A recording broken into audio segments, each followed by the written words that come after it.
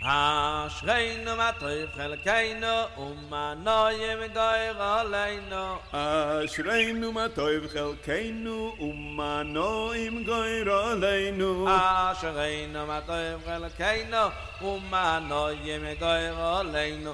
Ashreinu matov chelkeinu umanoim goyr aleinu. Ashreinu matov chelkeinu umanoim goyr aleinu. So thank you for joining. It's nice to be back at the podium at Mayon. Was out for a little journey, and now I'm back, and we're ready to roll.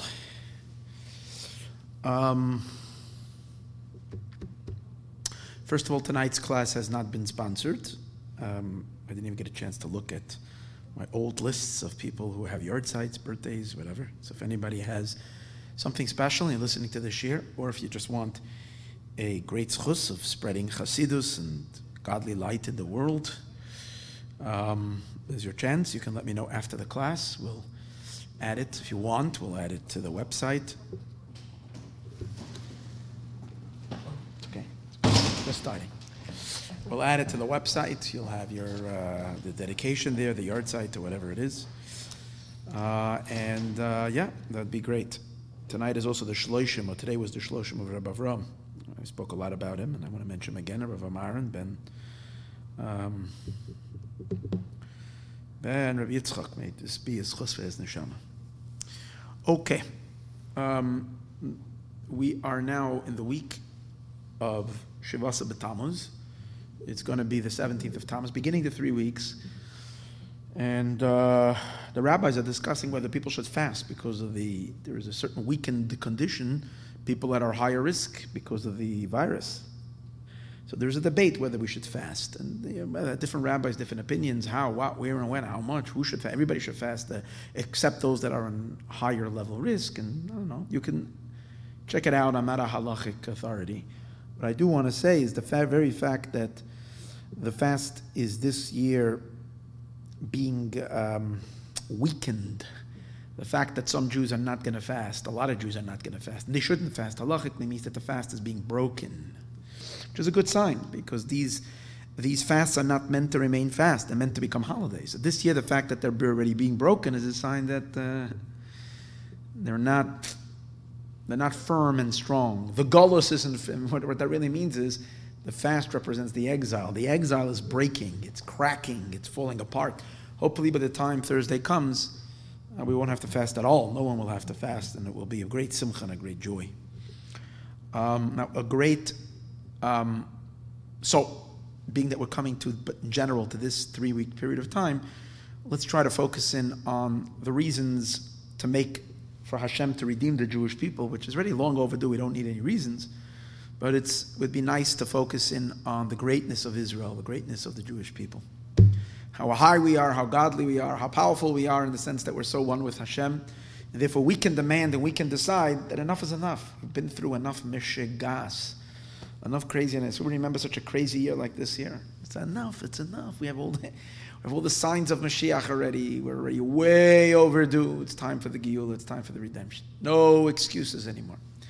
So we'd like to talk about the depth, really uncover the depth of the Maila, the quality and the greatness of our connection to Hashem in a way that perhaps we haven't yet exposed in the classes. We did speak many classes on the greatness of Jewish neshamas and of souls, but a certain amkus, a certain depth related to Parshas Pinchas, which we derive from Parshas Pinchas. Also connected to the fact that this week, Thursday, which is Shivasa B'Tammuz, the fast day of Shavuos B'Tammuz has another reason for it to be canceled. In addition to the fact that we're living in a time of what's called a cancel culture. People want to cancel everything, and everything that is begashmius, everything that's happening in the physical world, even things that maybe belong to the realm of the unholy, and maybe the way it is manifesting in many ways is in a very destructive manner of destroying a lot of good things. Tearing down statues, destroying an entire history of the most amazing nation. Yes, every people, this is development, the world is development, so obviously there's certain flaws, but That doesn't take away the greatness of these individuals. But we're calling it cancel culture. And I think that's related to because we're living in a period of time. Everything you're seeing that's happening in the klipa and the shell is a sign that that's the fruit that's brewing inside. We are right now at the time of cancel culture. The cancel is we're canceling the exile. We're canceling the past in the sense that it's hard for us to make the transition from the old life, the exile life, to the Geula life, to the new life, to the redemption life.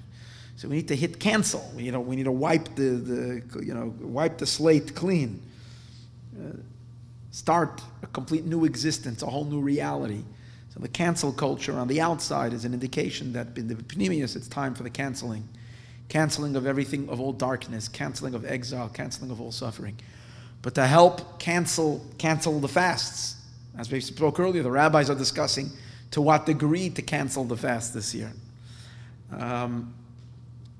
But to help in that canceling is this year is an amazing thing. We're concluding the book of Rambam. As we know, the Lubavitcher Rebbe instituted that Jews should study the entire oral law every year. Amazing institution. And when you learn the book of Rambam, which gathers all the halachis of Torah, you get to learn the entire Torah Shabbat Peh. If you're learning Gemara in Daf Yomi, for instance, it takes 7.5 years. And even then, you're not learning halacha. You're learning just the outline of a whole bunch of ideas, which doesn't, unless you learn Shulchan Aruch, you don't really have the halacha. You just have difference of opinions and so on and so forth. It's called learning the whole Torah if you learn Shas, but not the halacha element of Torah, which means the conclusion, the as it applies to action. You're learning Rambam, now even though we don't paskin like Rambam, the halacha is not always like Rambam, but still the Rambam is a very significant posek. So even if we don't necessarily all follow the Rambam in all cases, but you're still learning psak halacha, which means final verdict of Jewish law, of the entire Jewish law. When you learn the book of Rambam, so the Rebbe instituted that we should learn 3 chapters a day in order to finish the entire book of Rambam. And the Rebbe gave another method for those who don't have the ability to study 3 chapters a day, can study 1 chapter and finish it in 3 years. But those who finish it in 3 years finish it the exact same day as those who finish it in 1 year. So it's only that those who finish it yearly have a yearly siyum. Those who are on the slower track, the 3-year track, finish it in 3 years, but it's like finishing exactly on the same day. This is one of the years in which both tracks are completing the book. So it's a good time to start learning Maimonides, start learning Rambam. And we know the Rambam, when you finish the entire Torah brings redemption to the world. Torah fixes the world. Torah corrects the world. Torah reveals the godliness of the world, which is Mashiach. So the conclusion of the book of Rambam, right to the beginning of Shavasa B'Tammuz, is a segula to knock off the gullus completely. It says, Beferish in the Pasuk, Tzion, B'mishpat tipadeh, Zion, Tzion, Yerushalayim, the Beis HaMikdash, with Mishpat, it's going to be redeemed. Mishpat is referring to halachis of Torah. It's called Mishpat. So with Mishpat, with the laws of Torah, we're going to be redeemed. So we have everything is ready for Thursday, for the redemption to happen. But we on our end, prepare ourselves, take upon yourself to learn Rambam, and I give everybody a good idea. If you want to have to be considered that you learned the entire Rambam, maybe you weren't inspired, maybe you weren't exposed, maybe whatever reason you were busy, your mind was, you didn't pay attention to this gewaldige, this awesome study program. But you're hearing about it tonight. And today, we started learning the laws of kings, which is the last laws of Maimonides in Rambam. So you say, listen, hey, I'm starting today. Don't wait till Thursday. Start today. Do the siyum, learn the laws of kings. Laws of kings is the conclusion of all of Torah, because all of Torah leads to the revelation of God's kingship through Mashiach, which is the conclusion of the laws of kings, of Hilchos Malachim. So it's going to be considered as if you learned the entire Torah, at least you got the siyum. And then you'll make a commitment to start all over on Thursday. I never used to learn Rambam. It was a hard thing for me. I considered myself a Chabadnik, a Lubavitcher. I couldn't get myself to learn Rambam. The last few years I started learning it. And as my Mashiach fervor as I got more turned on to Mashiach, it came along with the learning of Maimonides, of learning Rambam. And I have to say, I said it Thursday, Matzah Shabbos by the Fabrengen, that since I started learning Rambam, I've seen I'm telling everybody, this is the biggest secret for parnasa, for livelihood. I used to have so much stress running the center. I used to not know how I'm going to pay the next bill. I used to sit and I had anxiety and I had that was hard. It was difficult and I was busy figuring out how to fundraise. Since I started learning Rambam, and thank God, I'm able to lately, especially more and more, mamish, make it like etched in stone. I don't go to sleep until I finish it, no matter what. I'm telling you, the miracles that have been happening is like unbelievable. Unbelievable. In the sense that I can't explain rationally, logically, how I keep this place open, how the rent gets paid, and how I have zero, no explanation. I've given up on fundraising a long time ago. Meaning I mentioned sponsorships, and thank God, the Jews on their own, God inspires them. And, we have a Rebbe, and the Rebbe sparks people's neshamas to have an inspiration to give out of nowhere without me looking for it. But again, since I started learning Rambam, every bit of stress went away, at least regarding parnasa. So I would give everybody, instead of, when you need the anxiety, instead of running after your parnasa all day long, make a commitment to study Rambam, and I guarantee you, this is from me, take it from me. I'm saying it only because the Rebbe said it. It's unbelievable segula for parnasa. Take along, learn chitas as well. It's telling you, it's badik. I mean, as much as as much as I'm regarding my life, it's literally, I can't even tell you. It's a different world. It's a different reality. It's fantastic. So we should learn Rambam now. So what I would like to do today is one of the talks of the Rebbe this week's parsha is a siyum of Rambam, but not the siyum of Rambam in the book of Mishneh Torah, but rather, by the way, Thursday, we're going to have, being the Thursday Shavas B'Tammuz, we are going to have at Mayon a siyum of Rambam. My son-in-law, Rabbi Mendel Zirkind, is going to give over a talk on Rambam and on the siyum of Rambam, and I will as well. So it's me and my son-in-law, Rabbi Zirkin, and for all of you who need, those who know Rabbi Zirkin and have heard him, and I'll give you, while I was driving, I just did a trip, as for everybody listening, I took a cross-country trip back and forth. A lot of hours in the car. The one shir I listened to, I could have listened to more, but Baruch Hashem, my wife was good company. We did some music, some this, I didn't have the one shir that I listened to was my son-in-law's shir, his Farbrengen of Gimel Tammuz, that he gave over here. 2 hours, unbelievable. It's fantastic. It's on our website. It's called Gimel Tammuz Farbrengen. It's a must listen to. Just a clarification of the time that we're in, the generation that we're in, what unique avod that is. Actually, it's deeply connected to what we're going to talk about today. Highly recommended. Anyways, Thursday we're going to have a siyum of the Rambam. We're going to do an official conclusion of Rambam. Today, I also want to do a siyum on Rambam, but this time it's not on the book of Mishneh Torah, which is the book of law, but on the book of Sefer HaMitzvahs.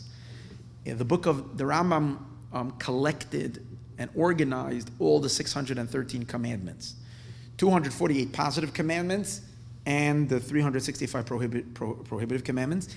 There's arguments amongst the rabbis, amongst the great scholars, on how you get to 613. The sages say there are 613 commandments in the Torah. How you get to what is considered a commandment, what's not considered a commandment. So if me and you would sit down and try to figure out what's a command, we wouldn't get necessarily to 613. But these great these great scholars, they were able to figure out what is considered a commandment, what should be counted, what should not be counted, and so on and so forth. And again, there's difference of opinions. Certain things are counted in one.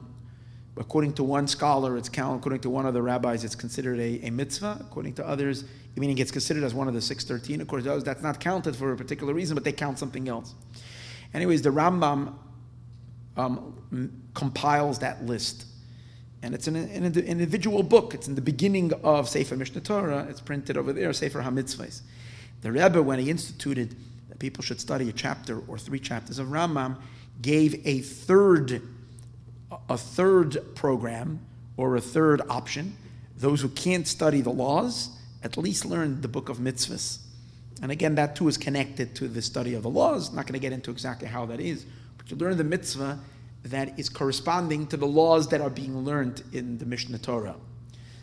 So, Parshas Pinchas, there is a fascinating talk in Likutei Sichos, which I would like to share with you today, on the conclusion of the mitzvahs of the Torah, of Sefer HaMitzvahs, and the reason why it's on Parshas Pinchas, because it's connected to a mitzvah that's on Parshas Pinchas.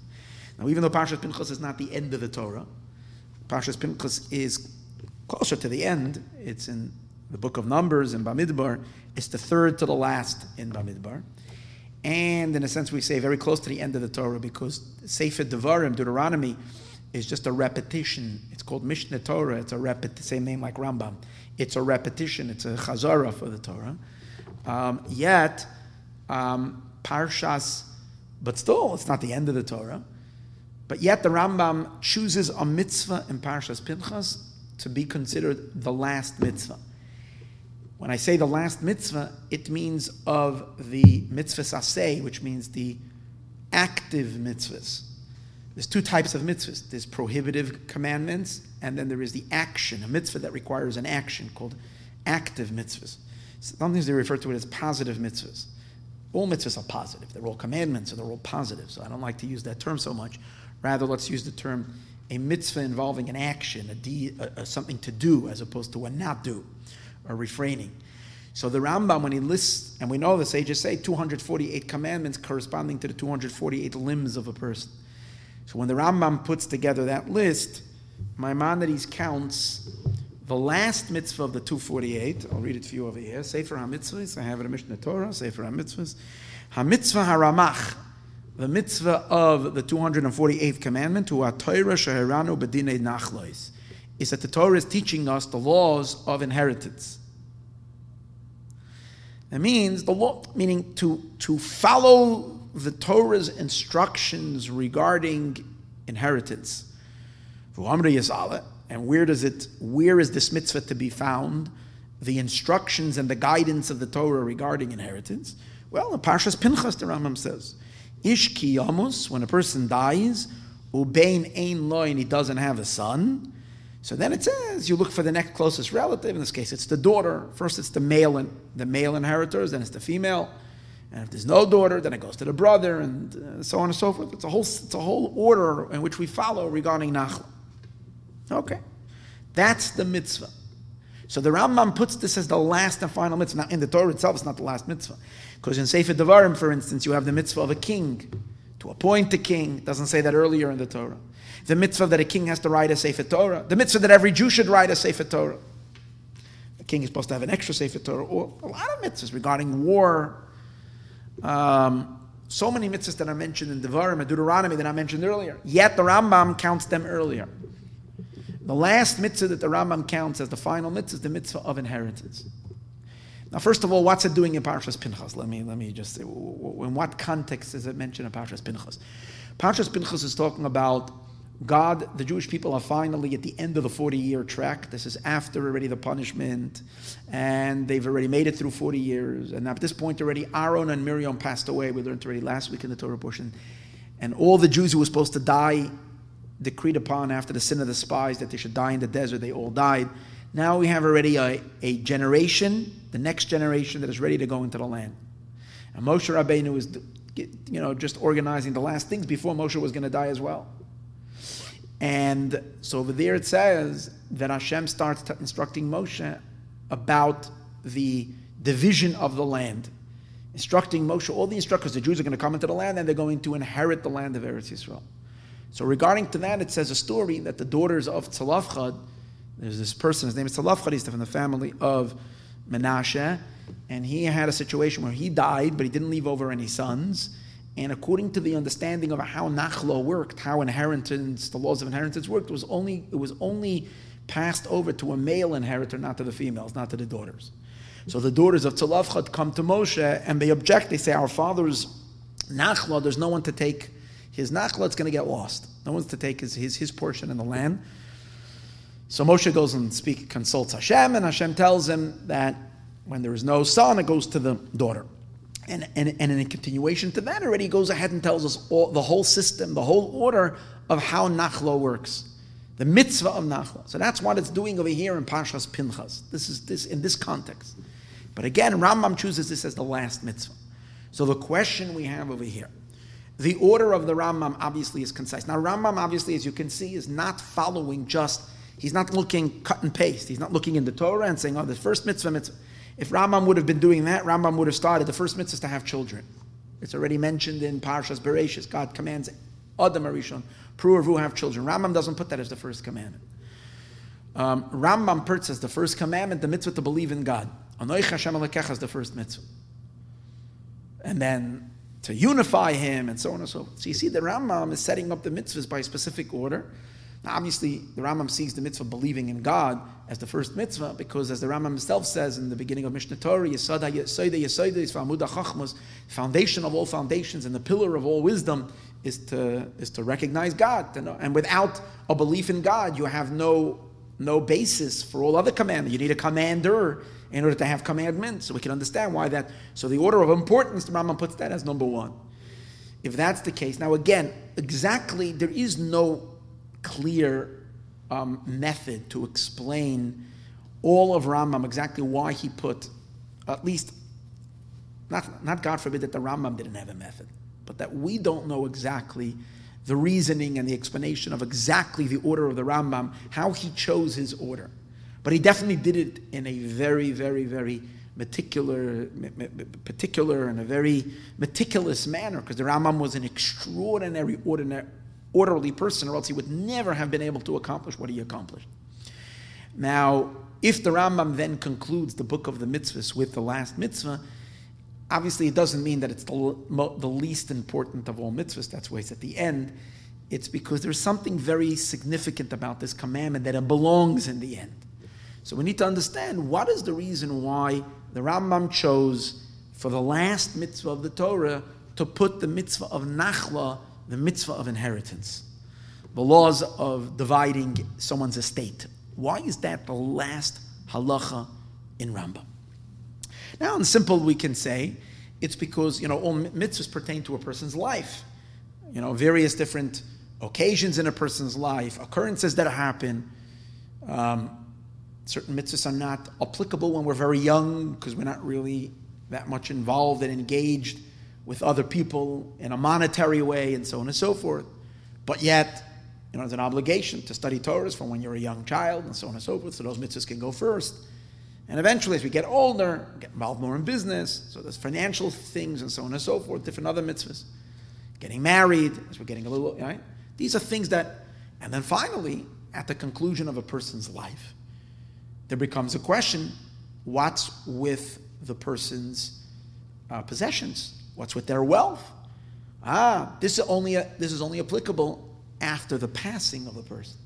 This is all the way at the end, how do they call it? Post-human, I forgot. I just don't, I see that word all the time. Whatever. Okay, I'm not too prolific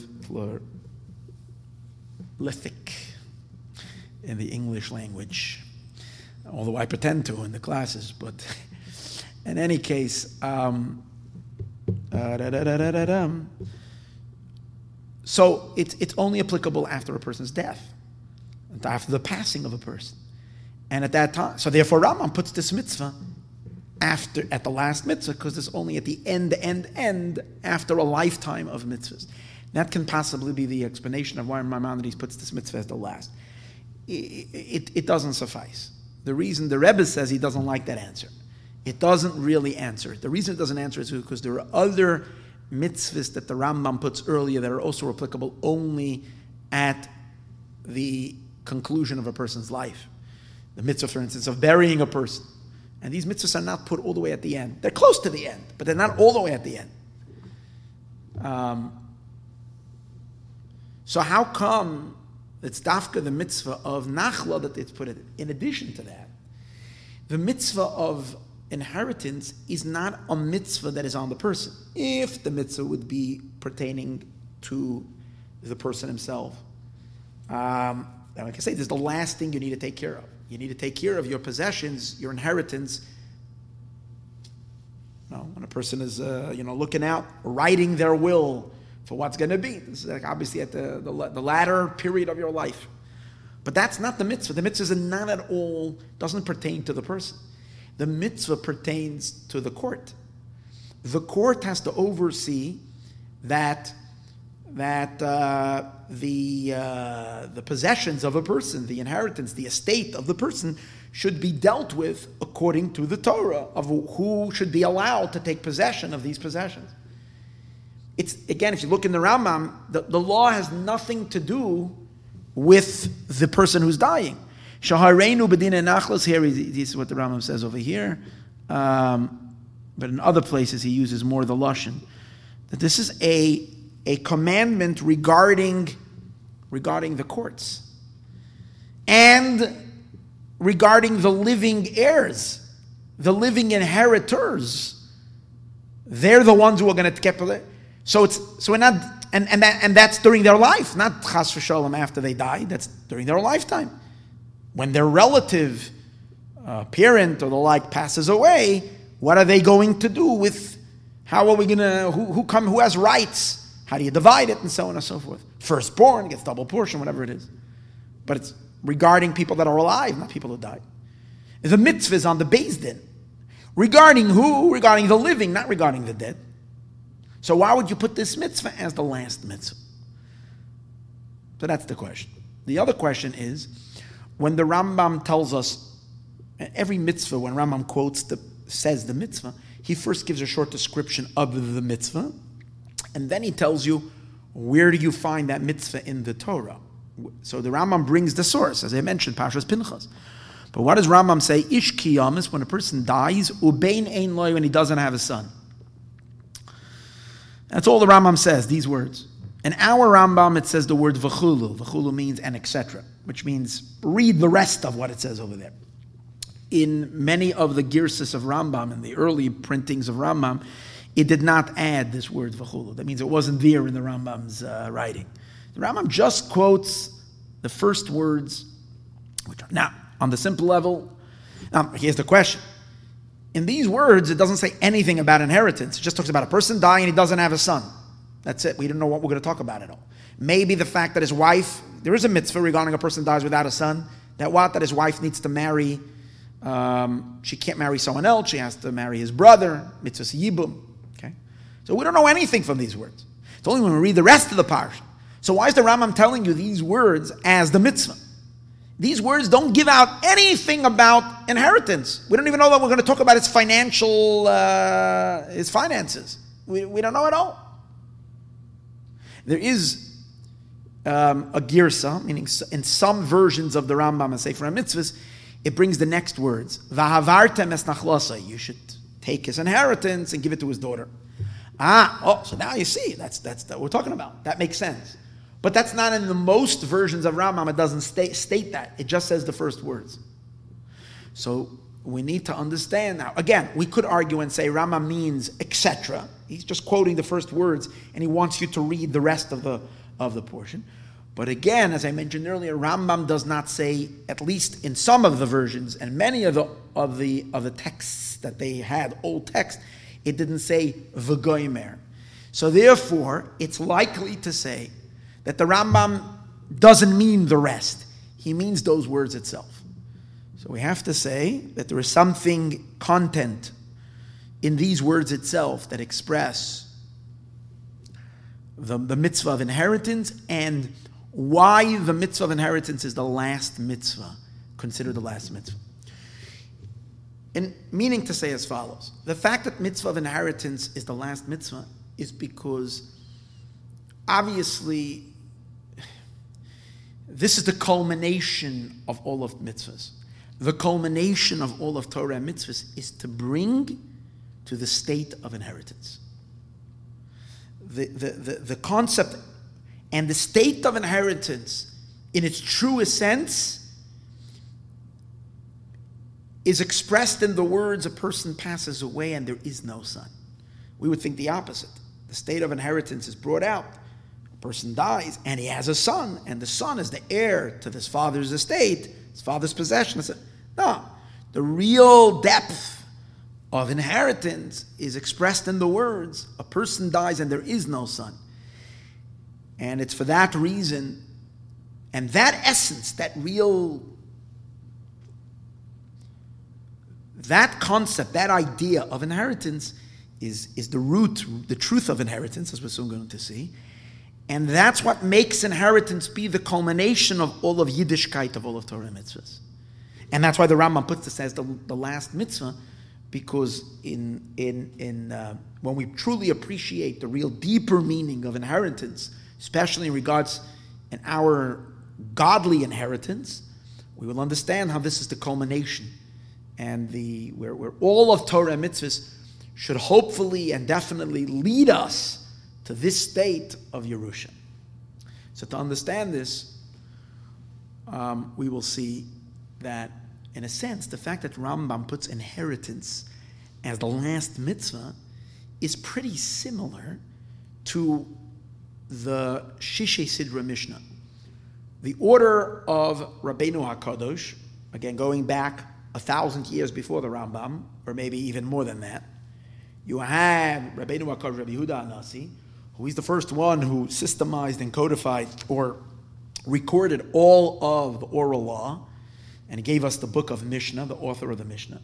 So if you look after the 6 Siddharim, the 6 orders of Mishnah, into the very last tractate, Masechtas Uktzin, and you get to the very last Mishnah. So the last Mishnah of Masechtas Uktzin is as follows.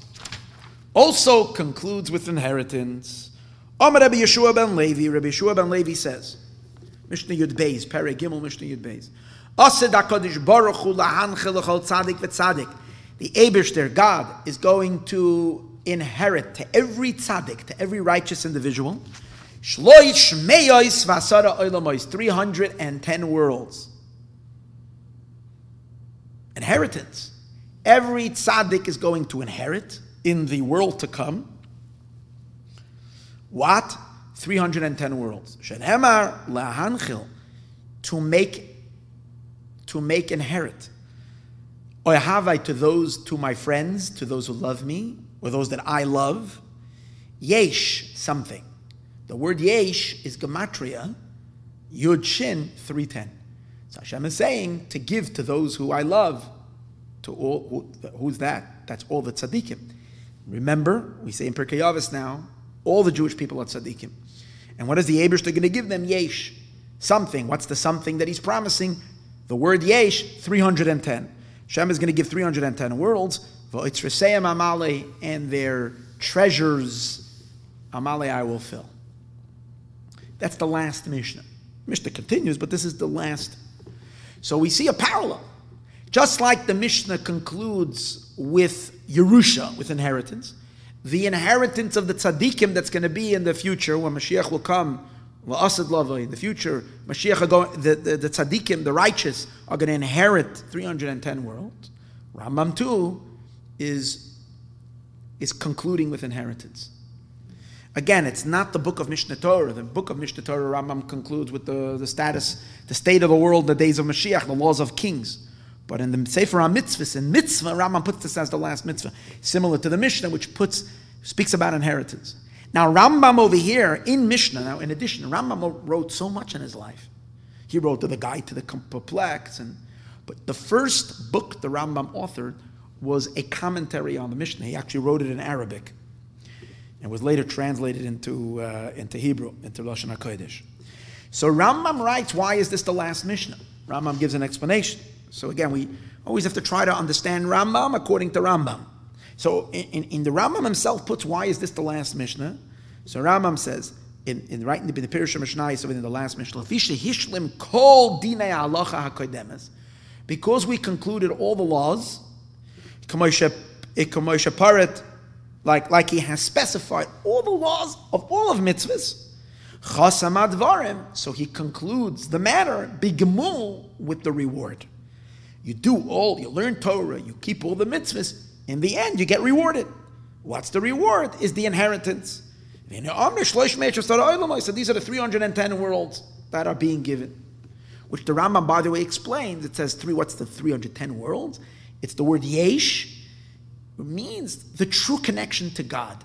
Yesh ha'amiti. Yesh means what's a real existence, what's true, what's absolute. Everything else is temporal. Everything else exists with either it's here or it's not here. It doesn't have to be. The only real being is God. The 310 worlds means you get to connect to Hashem on the deepest level in a manner of yesh. You get the true being, the being of beings, your connection to Hashem. That's the Rambam's explanation. And that, as we're going to see, that's called inheritance. You inherit it. So, similar to that, we can understand. When you keep all the 612 commandments, or rather, when you do 247 positive commandments,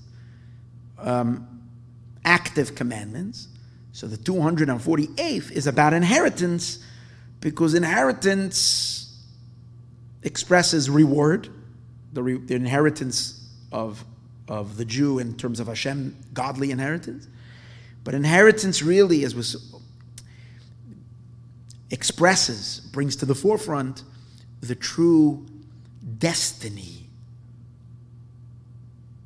of the Jew, the destiny of observance, the destiny of a Torah life.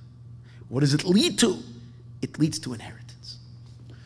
So to understand this, what does an inheritance mean? Why is it so great? Why is this the culmination of all of Judaism? Inheritance. So we'll understand it based on our parsha. When the Torah talks about the mitzvah of inheritance, as I mentioned earlier, it comes in connection to the inheritance of Eretz Yisrael. When the Jewish people were coming into the land of Israel, and Hashem was going to give them the land. So, and then we have, as we mentioned earlier, the story with the Tzlaf Chad, and they come, and then God gives the laws of inheritance. When Jews, now taking possession of the land is also called Yerusha. Yerusha Sa'aretz. The Jewish people got the land of Israel as an inheritance, as a nachla. Nachla means an inheritance, as a Yerusha. But we find an interesting thing. We find that the inheritance of Jewish people in the land of, simply you can say it's an inheritance of who of our forefathers, Avram, Yitzchak, and Yaakov. But it's really deeper than that. It's not just an inheritance of our fathers. Avram, Yitzchak, and Yaakov also got it as an inheritance. It's an inheritance of God. Which doesn't make any sense at all. Because inheritance comes after the inheritor passes away. And by God, it's not possible even to have any form of inheritance, to speak of, God forbid, an end to God's existence, God forbid. God is eternal. So you can't even speak of inheritance. But yet we're saying the land of Israel comes to us as an inheritance. So obviously the essence of inheritance does not mean the passing of the inheritor. We'll soon see what it means. But what do we find? Regarding the inheritance of the land of Israel, the manner in which we receive the land is in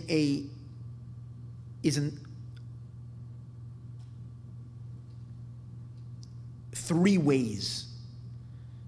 We connect to the land through three methods you find in Parshas Pinchas. Number one, as I mentioned now, it's an inheritance. Number two, the pasuk says, "L'rav tarbe machlasai, u'lema'at tamet machlasai." To the one that has a lot, it means a large family or a large tribe, you give a large portion. A small family or a small tribe, actually it's a question amongst the commentators, if this applies only to families within a tribe, or this applies also to the tribe itself.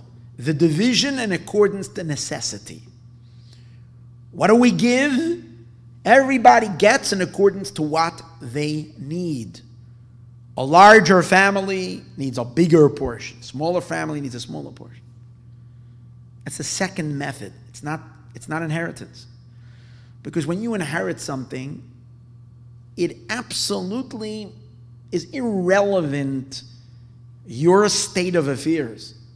It's not like the tribe, the Beis Din says, your father was a modest person, lived a simple life, he had a small little piece of land, there was enough for him, he had a little shack, a little cabin, and he had maybe like a tiny piece of land. But Baruch Hashem, Kanei Nahara, you have a large family.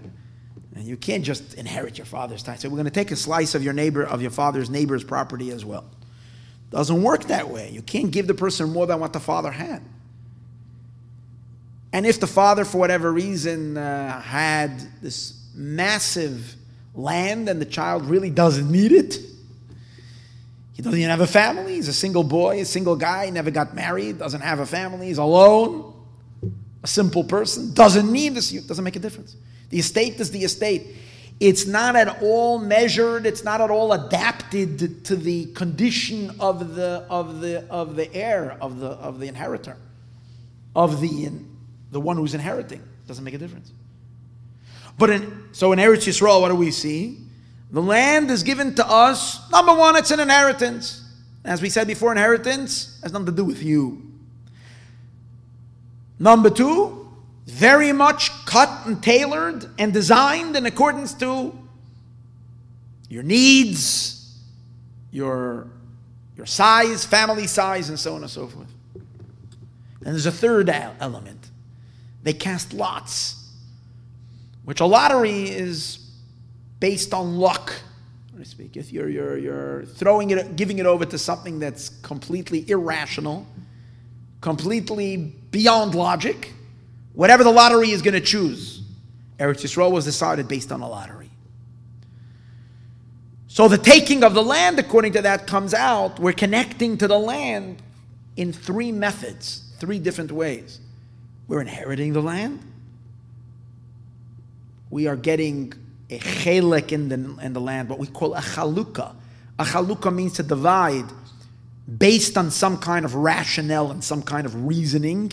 And as we said before, appropriating the land based on the necessity of those that are going to live in the land. And number three, by chance, whatever the lottery falls, a goyrel. Now, why did we need to take and receive the land through three different methods? What could possibly be the reason? It would have been enough just to inherit the land. Why was it set in such a precision? Three elements in us taking possession of Eretz Yisrael. So we have to say that this expresses something very deep.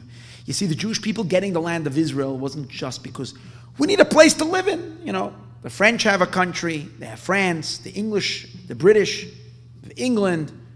You know, each place has. The Chinese have China, the Indians have India, so on and so forth. So every person, every nation has a land. The Jewish people need a land, so God gives them a little piece of land in the Middle East. That's not what it is. Eretz Yisrael is God's. It's His personal place. It's Hashem's nachla. It's Hashem's portion. It's God's lot. It's actually called nachla. The pasuk calls it in Sefer Shmuel. It calls the land of Israel my nachla, my place. The pasuk in Parshas Eikev in Sefer Devarim says, "Einei Hashem alekecha ba." The eyes of God is in the land of Israel. Mereishis Hashana, from the beginning of the year till the end of the year. It's God's prized, cherished, desired, Eretz Chayfetz, the desirable land. Hashem is deeply connected. Since the Jewish people are also Hashem's inheritance, from all the nations in the world, God has a very deep connection with Israel. We belong to Him on a way beyond the relationship of Hashem in general to humanity.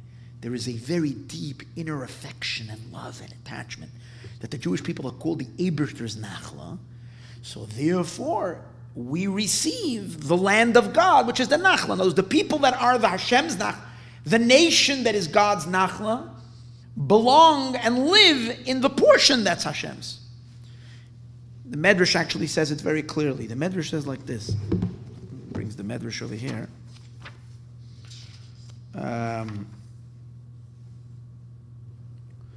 Amar HaKadosh Baruch Hu. This is a Tanchuma, Medrash Tanchuma, Parshas Re'eh. It's also in Medrash Rabbah Bamidbar. Amar HaKadosh Baruch Hu, God says, Yavoyu Yisrael, let the Jewish people come. Shaba'u lechelki, they ended up as my portion, as my portion. V'yinchalu es haaretz, and they should inherit the land, Shaba'u lechelki, that came to my portion. By the way, there's like this contention now. There's like, it's hits to you see. It's amazing. You see how deep these things are, how the world feels. It's amazing how the world feels, God. The world feels. Either you feel it in a positive way, you feel it in a negative way, but you feel it. It's like there's the whole talk now on what they call annexation. It's not annexation. It's rightfully claiming what belongs to Israel, what has always been ours. But it hit such a raw nerve. The German, what is it? Not prime minister, the minister of, foreign minister travels to Israel to warn Netanyahu on annexation. And then this one goes and also warns on annexation. And all the countries and Jordan and this one and that one and the Arab League and who else? Everybody's condemning. Russia is allowing or very much endorsed Hamas and the Palestinians or Fatah and the whatever joining together in opposition against the annexation. Suddenly it becomes like God forbid that this should happen. What do you care so much? It's not the ordinary, what we call sense maybe of injustice that is done to the Palestinians like would be with any other country. There's something very deep. And you see over here, Hashem says that this land, this is my private land. This is my private. Like a person goes and he shows you his private stash of that he never uses, like his private stash, or maybe uses of whiskey. He has his private, like $500 bottle, and he has it like this is an apple of God's eye. This is the land of Israel. This is so deeply connected to Him. And God says, let the Jewish people, if they came to my land, they should live in this piece of real estate that's my private island. My private estate where I do it's not meant for the public. It's my own place. It's different than the rest of the geographic of all of geography, all real estate in the rest of the world. It's up. You can sell it. You can buy it. This one can take it down. This is my place, and it belongs to my people. Okay. Now, since we also have a different statement in the Medrash says like this: Yovoyu Yisrael shenikro nachla. Let the Jewish people come that they are called inheritance. La'aretz, they should come to a land, shenikra nachla, that's called inheritance. Ve'yivnu beis hamikdash, and they should build a temple, shenikra nachla, that's called a nachla. B'schus ha'torah, shenikra nachla. In the merit of the Torah, that's called nachla. So you see, again, the Jewish people, the Torah, the temple, the land, all called inheritance. Since our connection to the land is a consequence and is a result, and because we're Hashem's nachla, that's why we come to Eretz Yisrael, which is Hashem's nachla. Therefore, we can understand that the manner in which we will connect to the land, which is not so simple, which is multifaceted, is because our relationship with God is multifaceted. Since our uniqueness, the uniqueness of the relationship of Israel and Hashem is multifaceted, exists on many prongs and on many levels. So, and via our connection to God, we connect to Israel. So our connection to Israel reflects the bond that we have with Hashem. Every method in which we take possession of Eretz Yisrael brings to the forefront another aspect of our connection to Hashem. So by looking at how we took possession of the land, we can understand the nature of the relationship, the nature of our bond to Hashem. And what did we say earlier? We took Israel, we took possession of the land of Israel three ways. One is a very logical one, in which it's divided based on everybody's needs, appropriated according to the state of of that family, that person. Means more of a rational kind of a connection. Then another connection to the land, which is in a manner of a lottery. Just anything can go. Whatever is going to fall into your lot without any reason, without any explanation. It's yours. Just be quiet, accept it, because so it was decided from above. Completely super rational. Goro. And finally, we receive it as an inheritance, which we're soon going to see the difference between these last two and what's so significant about the idea of inheritance. Because our connection to God is on these three levels. And we actually say it every morning in davening. What do we say?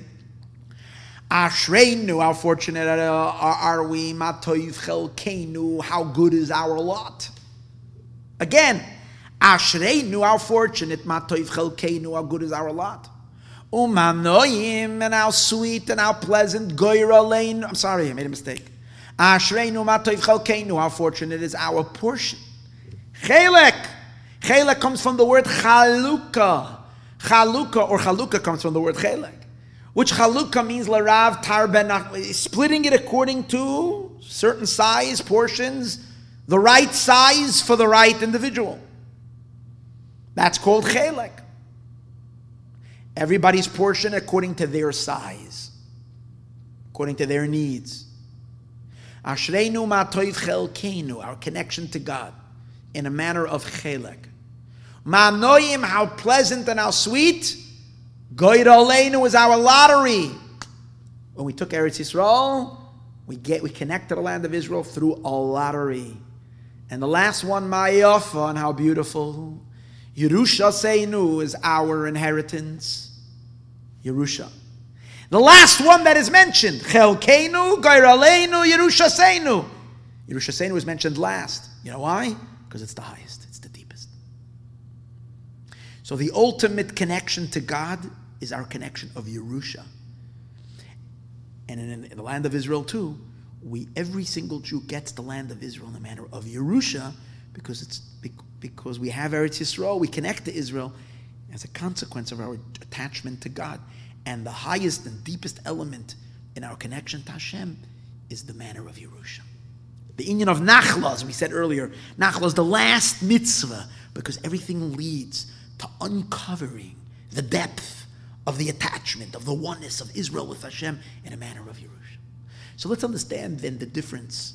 What does this mean when we say in davening, Matoiv Chelkeinu, Manoyim Goyraleinu, Mayafa Yerusha Seinu? We even have such geschmacka songs, such beautiful songs, bringing forth the ultimate praise that we praise God every day about how fortunate, how we lucked out. That God is our lottery, He's our inheritance, and He's our portion. And the idea is as follows. So first, let's quickly do this very briefly.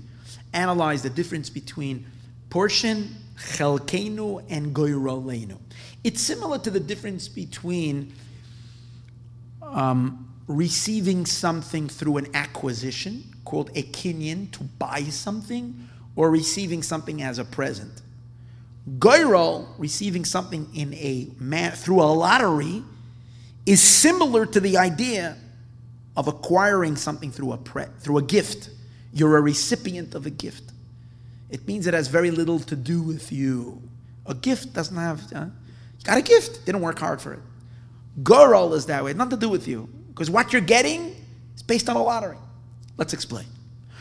When you are acquiring something through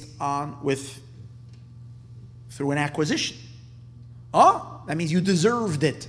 Why do I have this house? I deserved it. How did I deserve it? I paid for it. Blood and sweat till I was able to save up.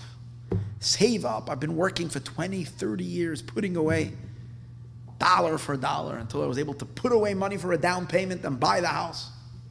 And now I'm going to enslave myself for 30 years to pay the mortgage.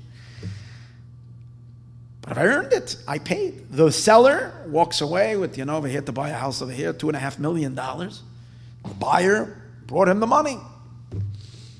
I've earned it. Now it's mine.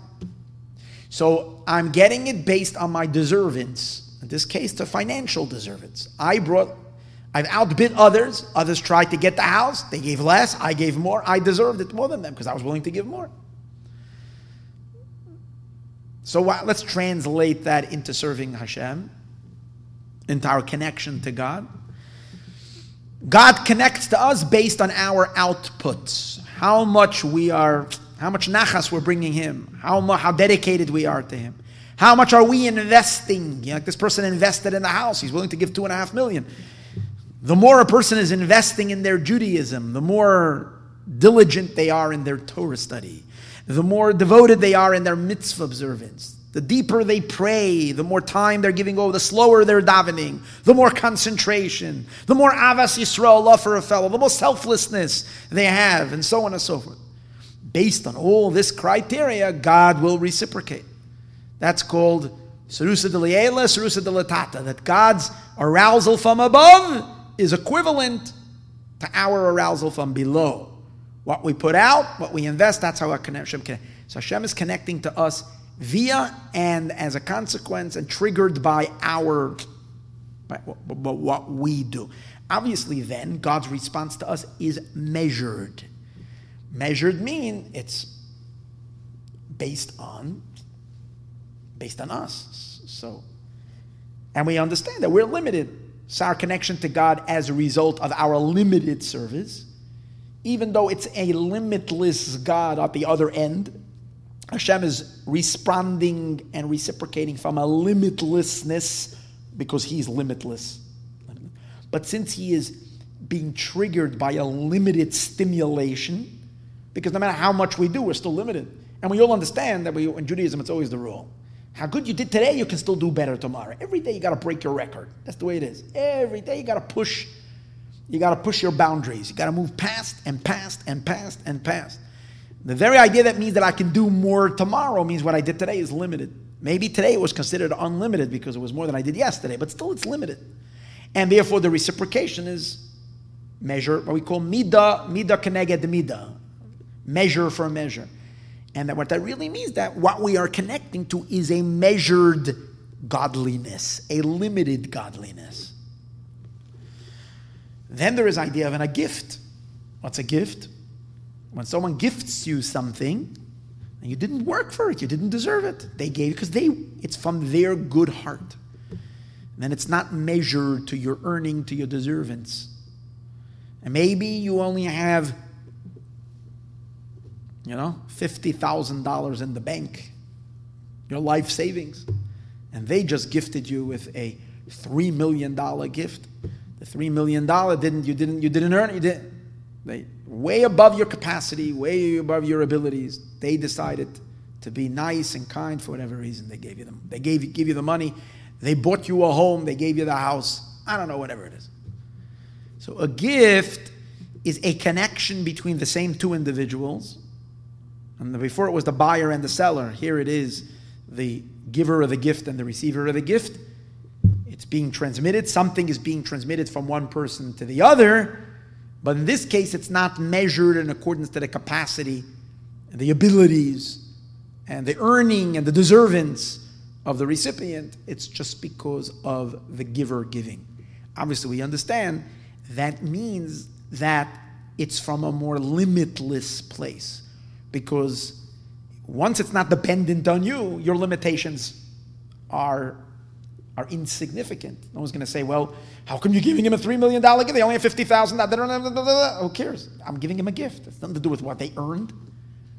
I want to give. I want. That's the idea. I want, because of me, not because of them.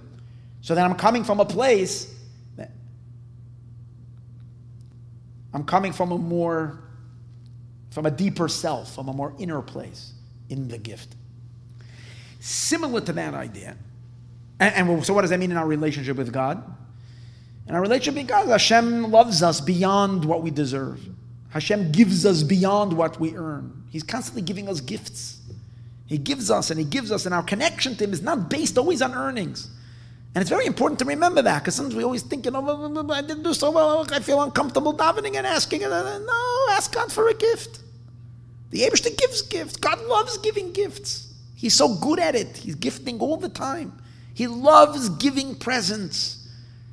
Don't ever feel that because you didn't deserve it, you shouldn't ask. He gives grants all the time. He's not expecting payback. He's just giving, endless. Because he loves you endlessly. Not because of you, because he decided to love. Same concept, similar to that, is the concept of a lottery. Something that you're earning in a lottery means that your relationship to it is not based on reason, logic. Something needs to be given to you, or you can get one, you don't know which one to take. So if it would be similar to like a purchasing, then you would use your reasoning and say, this one fits me more than this.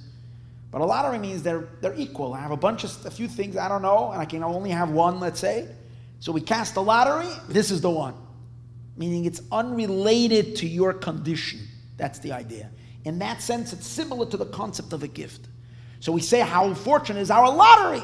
God connects to us beyond our deservance, our merit, our goodness, our spiritual stature, our devotion and our commitment. It's beyond that. Hashem's grace and Hashem's love is pouring down on us completely beyond any explanation. Similar to the concept that we speak about many times, Goyrol is the idea of Bechira. We say, Ubanu Bechartan, us you chose. When Hashem chose us, choosing means He chooses just because He decides. It's not because of the virtue of the thing that He's choosing, or else it's not called free choice. We discussed this many times, I'm not going to get into it right now. When you true choice is when you're choosing because you're choosing, not because it deserves to be choosing. Because if it deserves to be choosing, then you're choosing because then you're being compelled. Because of the merits of whatever it is that you're choosing, it's compelling you to choose it. That's not called free choice. Free choice is you're choosing because you choose, because it's what you want. So God chose us. And that means that it's on His terms, it's much bigger than us, it's limitless, and it's infinite.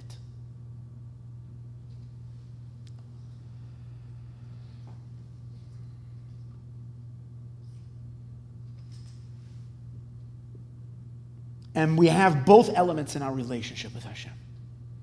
There is the idea of reward and punishment, which is the idea of measure for measure. And then there is God's infinite kindness. Hashem's chesed. Hashem's chesed. He gives us kindness. Goyrol. The relationship with the Jewish people with Hashem is in a manner of goyrols, in a manner of without limitation. Now,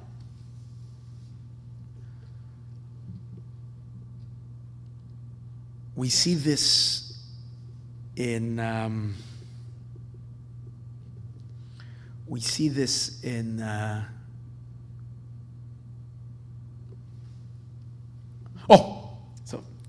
now let's take it a step deeper. This is very important. Let's take it a step deeper. Till now we explained that the meaning of chelek, chelkenu, is a relationship with Hashem based on our earning, based on our deservance. What kind of deservance? You deserve because of what you've done. We deserve based on our merits and our virtues and our good deeds and our earnings. But then there's something deeper and something higher. And that is, how about God's love to us because of who we are, not because of what we do. The relationship that we know, and we're always banking on this, is that God will not drop us. Why? Because we're His children. Kiyanu, right? Kiyanu banecha, we're your children. Ata Avinu, you're our father. Avinu Malkeinu, our father, our king. Malkeinu, that has to do with earning. Avinu, father, a child. A child is a child. A child deserves the father's love all the time, just because. Why? Because you're a child. So what is the meaning? Where does the child-parent relationship fit in? Is that part of chelkenu, or is that part of gorelenu? Is that In a sense, we're children of God. It's a lottery. We didn't work on that. We lucked out to be his children. Or maybe that's part of Chelkeinu. Now it's interesting in Tanya. When he talks about that the Jewish souls are children from God, this is right in the beginning of Tanya. He mentions the idea that Jewish souls are children. Banem atem l'Hashem Elokechem, you're children from Hashem. He mentions the idea of the neshama being a chelek Elokai mimal mamish, a piece of God from above, a portion of God. So we see from here that being a child is related to the relationship of chelkeinu, chelek Elokai mimal. What does that mean? Why do you love your children? There's no reason why you love your children. But why do you love your children? Because they're your child. So why do you love your child and not the other kid? I mean, you can love the other kid too, but not in any way the way you're not going to kill yourself to pay the tuition of the other kid. You're going to kill yourself to pay the tuition of your child because it's your child. But why do you love it? Because this is your child. Now, if the child is your child, what does that mean? They have your DNA. That's what it means. So it's because they have a part of you. But it's because of who they are. You love them because of what? You love them because of them. You're loving your child because of the child. The child deserves to be loved. Why does the child deserve love? On a lower level, in a lower level relationship, the object, person, entity deserves to be loved because of what they do, not because of who they are. With a child, it's not because of what they do. The earning of your love, the deservance of the love is not because of what they do, but because of who they are. But after everything is said and done, why do you love them? You love them because of them. In that sense, choosing is higher than that. Because when you're choosing something, as we said earlier, the real element of choice is to choose something just because you decided, not because of it demands. And therefore, when it's really a choice, goes even deeper than children. A true element of choice. You choose because in choice, it's not about the thing that is chosen, it's just about the chooser. And therefore, choice is associated with your essence. You are choosing. This needs more explanation, but it's not for now because it'll be too much. And we discussed this in other times. So as high as children is, it's still part of chelek. Chelek means, because understand something. Whenever, especially when we're dealing with God, I think with humans it's also true, but you can see it much clearer when you're dealing with. If Hashem is loving us, because of who we are. So after everything said, even a neshama is so holy. It's a piece of God. But it's a piece. As great as it is, there is still a limitation to it because there is Hashem himself and there is the peace of God. So the value has a limit to its value in the fact that it's being loved because of it. As soon as there is an it, that is already limiting. There is already an it. And the love is, the attachment is based on and a consequence of the it, of how much value there is to the it.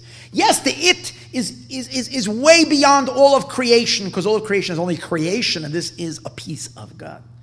But it's still a piece. In a sense, a piece separated from him. Once it's separated and it already limits it by being it. And that's why we say that when God chooses us, but choosing it's not about it. I'm choosing you because I want. So it's rooted in self. It's rooted in him. He is limitless. So his choice is limitless. So his connection to it is from a place that's Ein Sof. Because, let me put it this way, there is a a pasuk that says, because the truth is, regarding God, and we say that God loves us because we're His children, but that means He's a father. Oh, what's wrong with God being a father? Nothing wrong. But is He really a father, or He chooses to be a father? Hashem chooses to be a father. He Himself is beyond being a father, because being a father is already a definition. So the love that He has for us because we're His children is from kind of the level where He becomes a father. He lowers Himself down. He assumes the state of a father. And it's very real once He assumes that state. But He's still assuming that state, which means He's stepping out or away from His true being that is not defined by any definitions into the role and into the state of father. And as a level of father, we're His children. So it's a little bit on the outside compared to what? To Him before He's Father. Now, do we relate to God before He's Father? Yes. He chooses us. What does He choose? He chooses that we should be His children. And from where is the place where He... And once when we say He's choosing that we should be His children, the choice is in Him Himself.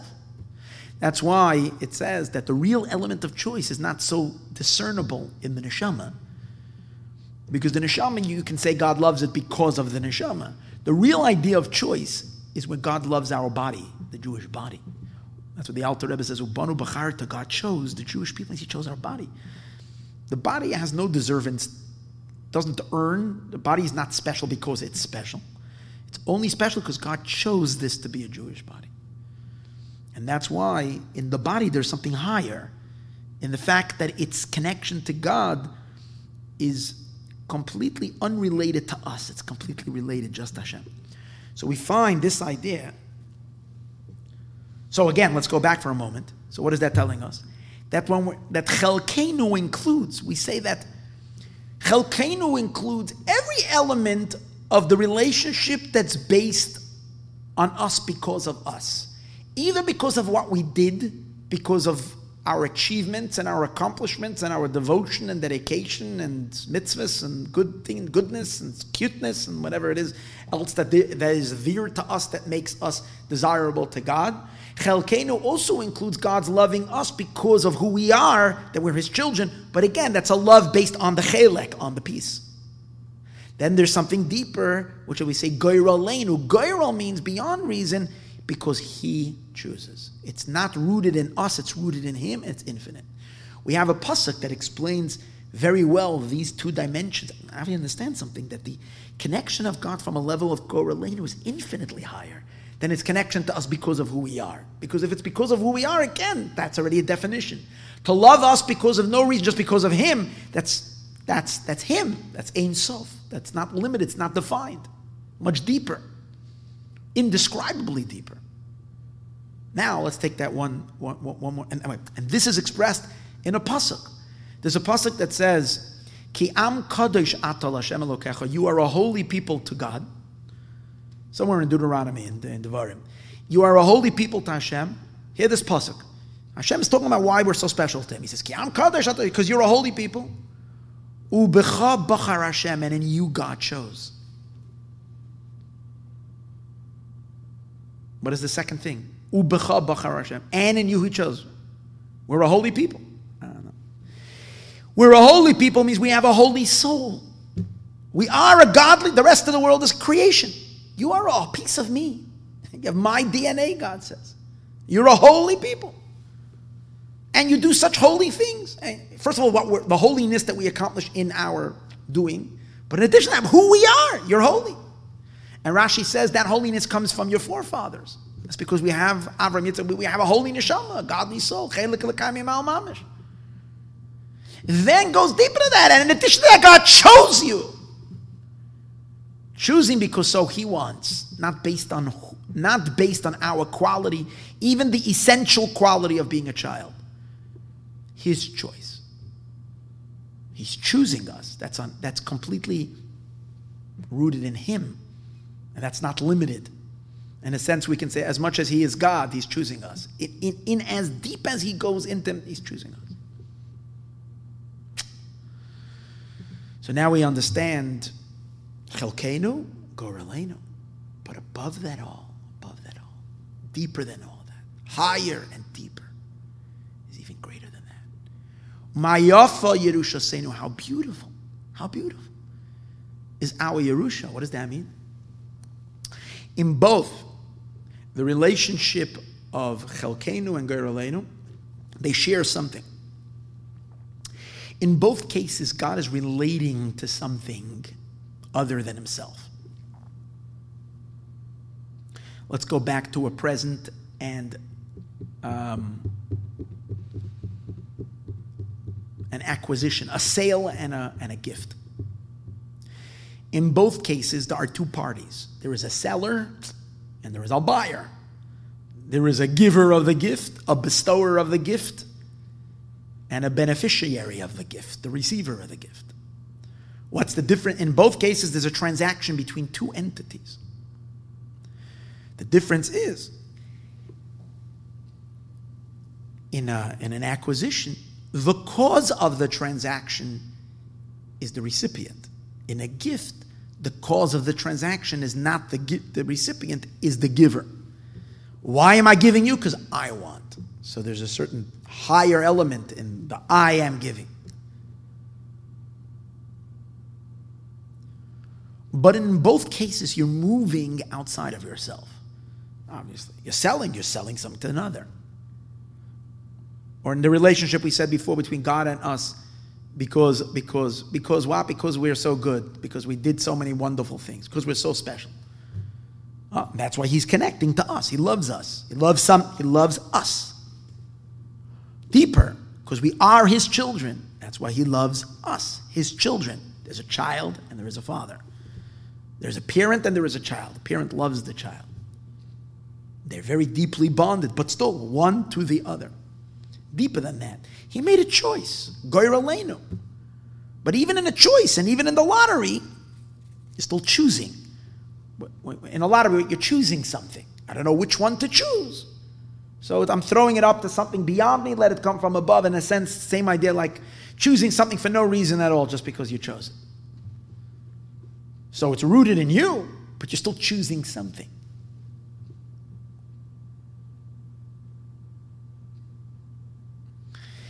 Because you're choosing something, and because it's a relationship, because it's a movement, it's a step away of who? Of your core being as you stand completely for yourself in your very quintessential being as you are in a non-excited state to the outside. Just being, nothing else but yourself, without any movement. Do we relate to God as God is at his, let me put it this way, at his bare bones? God's very bare bones, if you can say God. I'm scared to say those words, but that idea. His quintessence. His very, very essential being of beingness. Do we connect Hashem to that level? Well, that's the idea of inheritance. How does inheritance work? Inheritance does not mean a transfer of property. A gift is a transfer. A sale is a transfer. It belonged to A, now it goes to B. The reason of why it's going to A to B is different, but it's still, in a sale, it's moving from A to B because of B, and in a gift, it's moving from A to B because of A. But it's still moving, there's a transfer.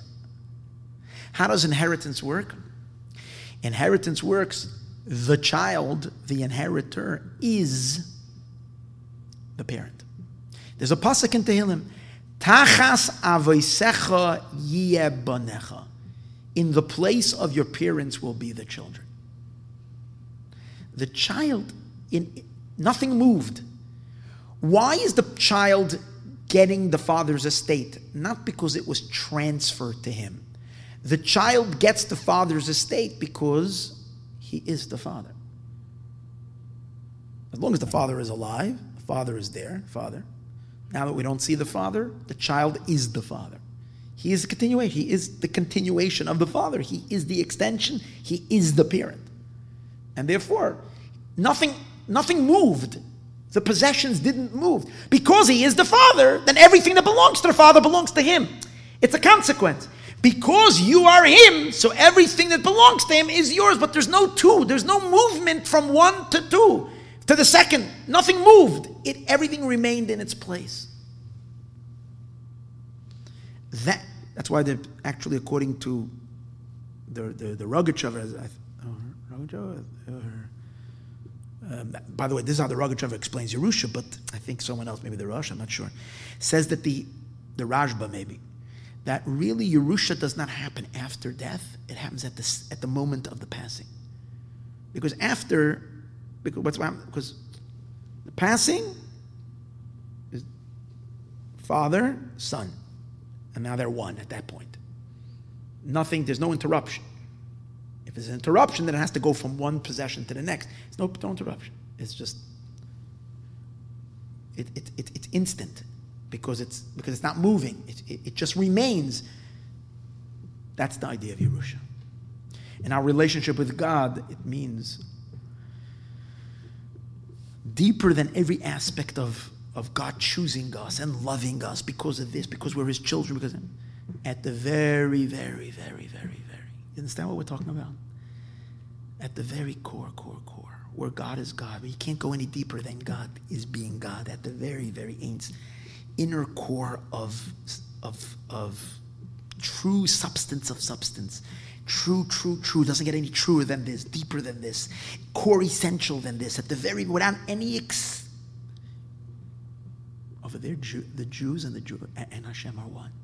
Yisrael v'Kodesh Baruch Hu kol echad are one. Yerusha. We inherit God because we are him.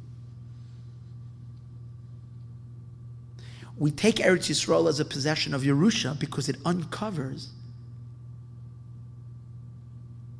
that in our connection to Hashem, we are him. And that's amazing, the reason why. When Rambam wants to tell us about the mitzvah of Nachla, the Rambam uses which pasuk? When a person dies and he doesn't have a son. Why is he bringing those pasuk for the mitzvah of Nachla?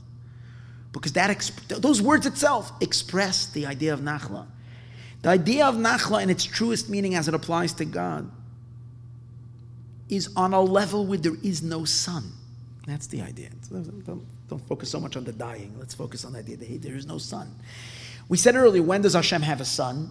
When he moves out of himself to call himself a father. To have a certain form as a father, then he has a son. Or as we said earlier, on a deeper level, he chooses to be a father. But he's still choosing something. He's choosing a relationship. But this is even prior to the choice. He's just himself before any movement on the outside. Ben Ein Loi, there is no son. There's nothing. There's only him.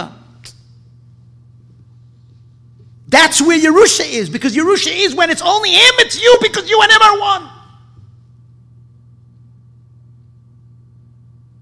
What does it say in the end of Masechtas, the last Mishnah we mentioned earlier? Ased HaKadosh Baruch Hu lahanchel, the Eibishter is going to give. Doesn't say to give. Lahanchel, to inherit. L'chol tzaddik v'tzat every tzaddik. Shai olamais, 310 word. What did we say from the Rambam? What is the word? Why 310? Because it's the word yesh. The real yesh, the real substance. Before any story. No story ever began. There's no story. There's no history. There's no unfolding. There's no desire. There's no want. There's nothing. There is just the absoluteness, the beginning of beginnings, the source, the root of root, the essence of essence. And over there, what? That's yesh. That's the real. That's what really is. Before there was even a want, a desire, a move outward. Nothing, just him. That's yesh. How do we get that? That's Yerusha, because on that level, only if you're a Yerush means you're him. As we said before, the child and the father is one. Not as child. It's just him. What's the conclusion of all of mitzvahs? This level. In a sense, we can say, the Rebbe says something so, again, see, I'm talking so much about Mashiach and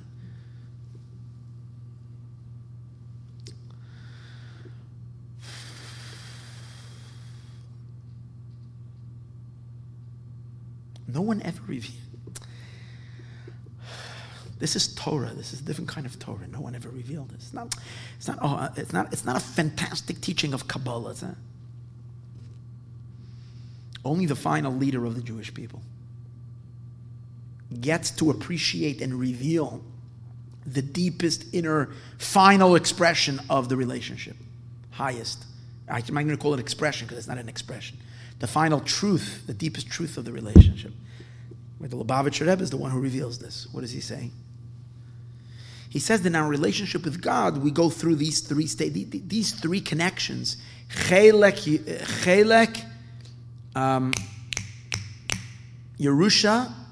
Chelek, Gorel, and Yerusha are three stages in history as well.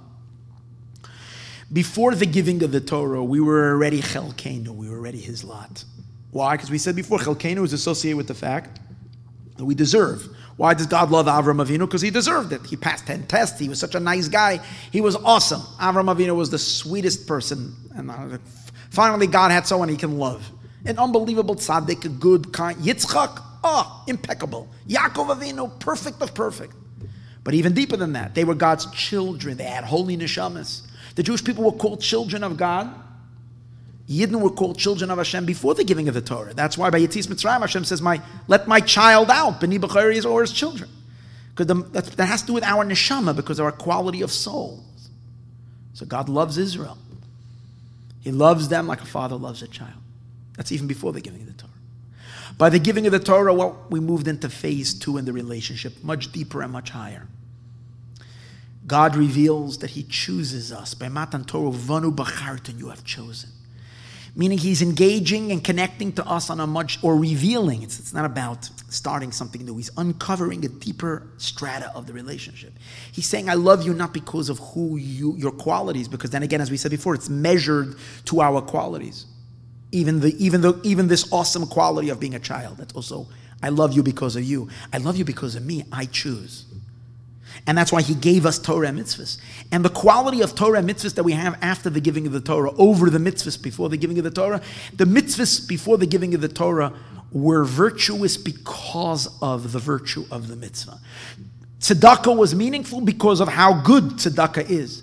After Matan Torah, it has nothing to do, after the giving of the Torah, it's nothing to do with the virtue, because how much tzedakah, how much goodness it's accomplishing. After Matan Torah, tzedakah is special because God chooses tzedakah, because it's his mitzvah, because it's him. And the value of the mitzvahs then are infinitely beyond, because it's not based on any of their merit, it's just because it's, like it says by Matan Torah, no nafshi, I'm giving you my soul, it's me, God, I choose it. I choose you, I choose Torah and mitzvahs, and therefore the mitzvahs of the giving of the Torah have an infinite potency more than before. That's the idea of Goraleinu.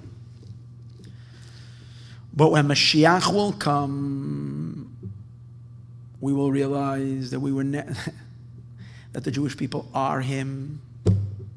The level of Nachla is going to be revealed, and we're holding at that stage right now.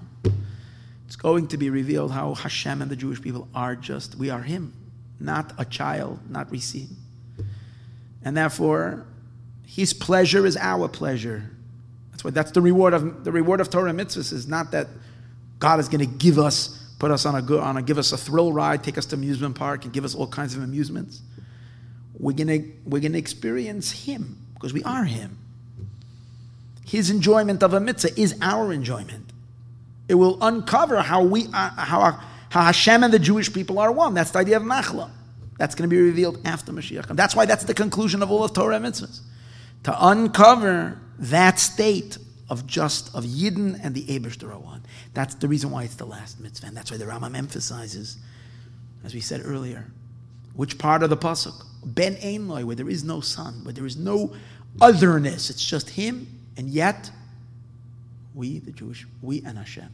Hashem, not in a manner of we and Hashem. Just. Nothing to say, just. That's revealed when Mashiach comes. We're heading to this awesome time. Let's prepare ourselves. Let's prepare ourselves for this. Thank you. May we merit to see it now. L'chaim.